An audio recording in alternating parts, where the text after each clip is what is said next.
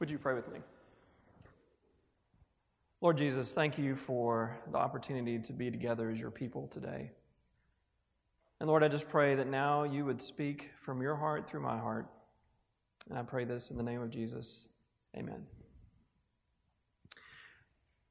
My daughter is here this morning, and she'll have heard this before because we say it to our kids all the time. In fact, my wife says it more, Misty says it more than I do. But we always say when the kids, especially when the boys were going out on a date or they're going out with friends or something like that, we would always say, remember who you are and whose you are. Remember who you are, that is, remember you're part of this family, you're representing us. But also remember whose you are. Remember that you belong to Christ. And that as you go out, you're representing not only us, but Christ as well. And I think part of knowing who you are is knowing where you come from. And this summer I've just had a little fun with a friend from church, and we've been doing a little genealogical research on the Yike family. You know, not too many yikes around, if you haven't noticed. So as this is unfolded, we've discovered a few things we knew, a few things we didn't know. But we found out that Michael Yike, and it used to be spelled Jeich, I guess because of German influence, was a German-Swiss immigrant who came to the Penn colony, the Pennsylvania, in the mid-1740s. He ended up fighting in the Revolutionary War. We found out all these interesting things. He was most likely a part of a German Reformed church while he was here in what would be the United States. But at some point, Michael, my ancestor, moved his citizenship, if you will, from a colony to this new nation that we live in. And of course, citizenship is a pretty hot topic these days, and we're not going to get into the political stuff, I promise. But July 4th is coming up, and so people in this country especially, I think, are thinking about this idea of citizenship. And there are also conversations taking place in the Christian world about how Christians, or how much Christians, should be engaged or disengaged in the world. How our citizenship is supposed to be lived out. Just this last week, I was attending a conference, and one of the sessions of the conference was on the book called The Benedict Option. How many of you heard of that book? Yeah, so Ron Dreher, who actually is from Louisiana, like I am, wrote this book where he's really arguing for, the state of the world is getting worse. Things are not going to get better for Christians. What we ought to do is, and this is a very much of a simplification of his book, but what we need to do is just retreat, create these communities, and kind of try to live out, our Christian life in that way. He's drawing on Alistair McIntyre, who is a philosopher, and who said that, in his opinion, continued full participation in mainstream society is not possible for people who want to live a life that is of traditional virtue. Of course, it takes his name from St. Benedict of Nursia, who created the Benedictines and these monastic orders. And you find even examples of this today. Missy and I have visited a group in Waco, Texas, called Homestead Heritage, and they are an Anabaptist group that have kind of, withdrawn in some ways from the world, but also still remain engaged. And so, now I have to make a confession. I haven't read Dreher's book, so I can't tell you for sure, everything about it. But what I can tell you is that I agree with Dreher that we need stronger communities of faith in order to live out the call of the gospel. But I'm not sure about the degree of disengagement from the world that he suggests. As Christians, I think we need to think about both citizenship and engagement. And I think the Apostle Paul challenges us to think about that in today's text. And I want to read verses 20 to 21 one more time. Paul writes and he says, but our citizenship, setting up a contrast here, but our citizenship is in heaven, and it is from there that we are expecting a Savior, the Lord Jesus Christ. He will transform the body of our humiliation, that it may be conformed to the body of his glory, by the power that also enables him to make all things subject to himself. Now, it's suggested by scholars that this may be part of a Christological hymn that's kind of inserted here, much like chapter 2 has a Christological hymn. But Paul puts it here for a reason, for some reason. And and I think it's a good reason. I think he's wanting to make a point. He uses the word politeuma,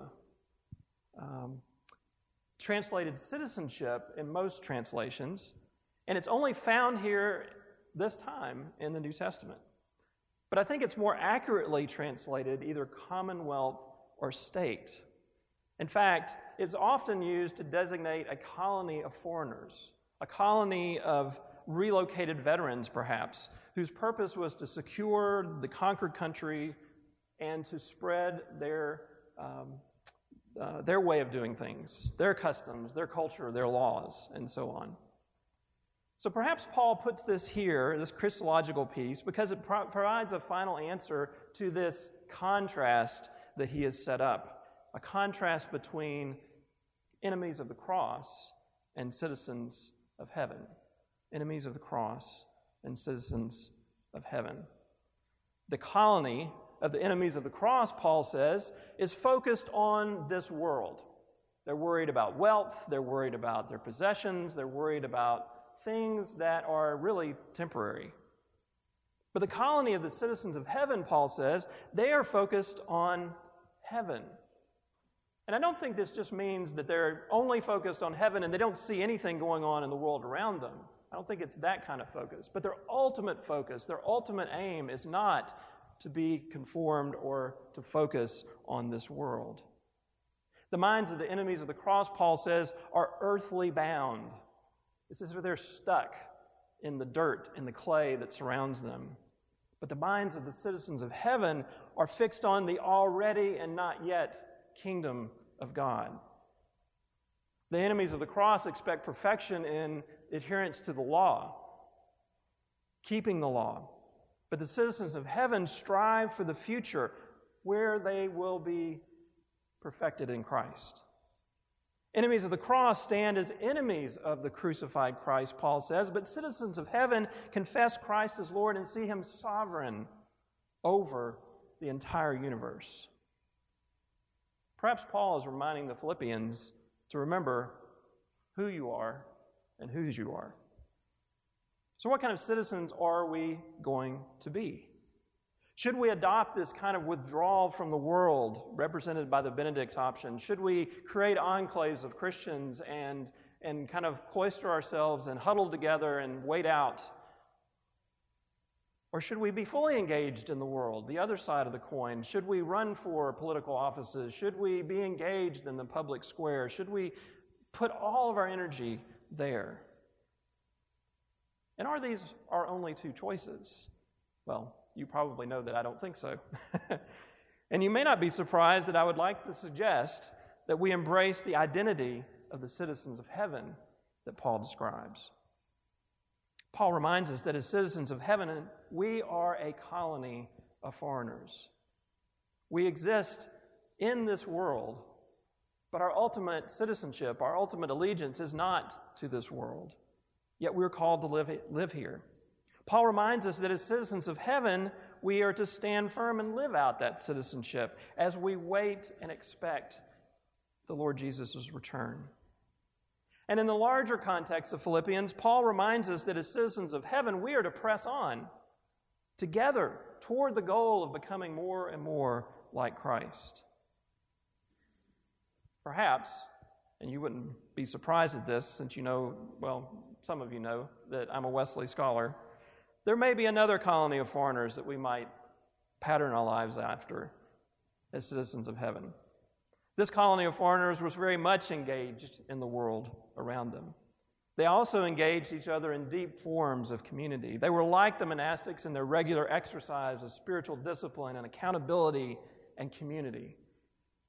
But they lived as everyday, ordinary missionaries, engaged in spreading the gospel to anyone who would listen. And through their organization, societies, and classes and bands, they sought to become more and more like Jesus. John Wesley described Methodists as those who loved the Lord their God with all their heart, all their mind, all their soul, all their strength, and loved their neighbor as themselves. A colony of foreigners, a colony of heavenly citizens.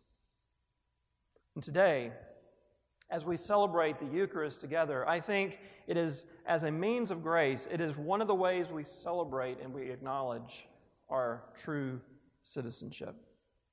We remember that we are citizens of heaven. We are a colony of foreigners, and we are to stand firm and live out our citizenship as we wait and expect Jesus' return. We are to press on together toward the goal. So as you come to the table today, remember who you are and whose you are. In Jesus' name, amen.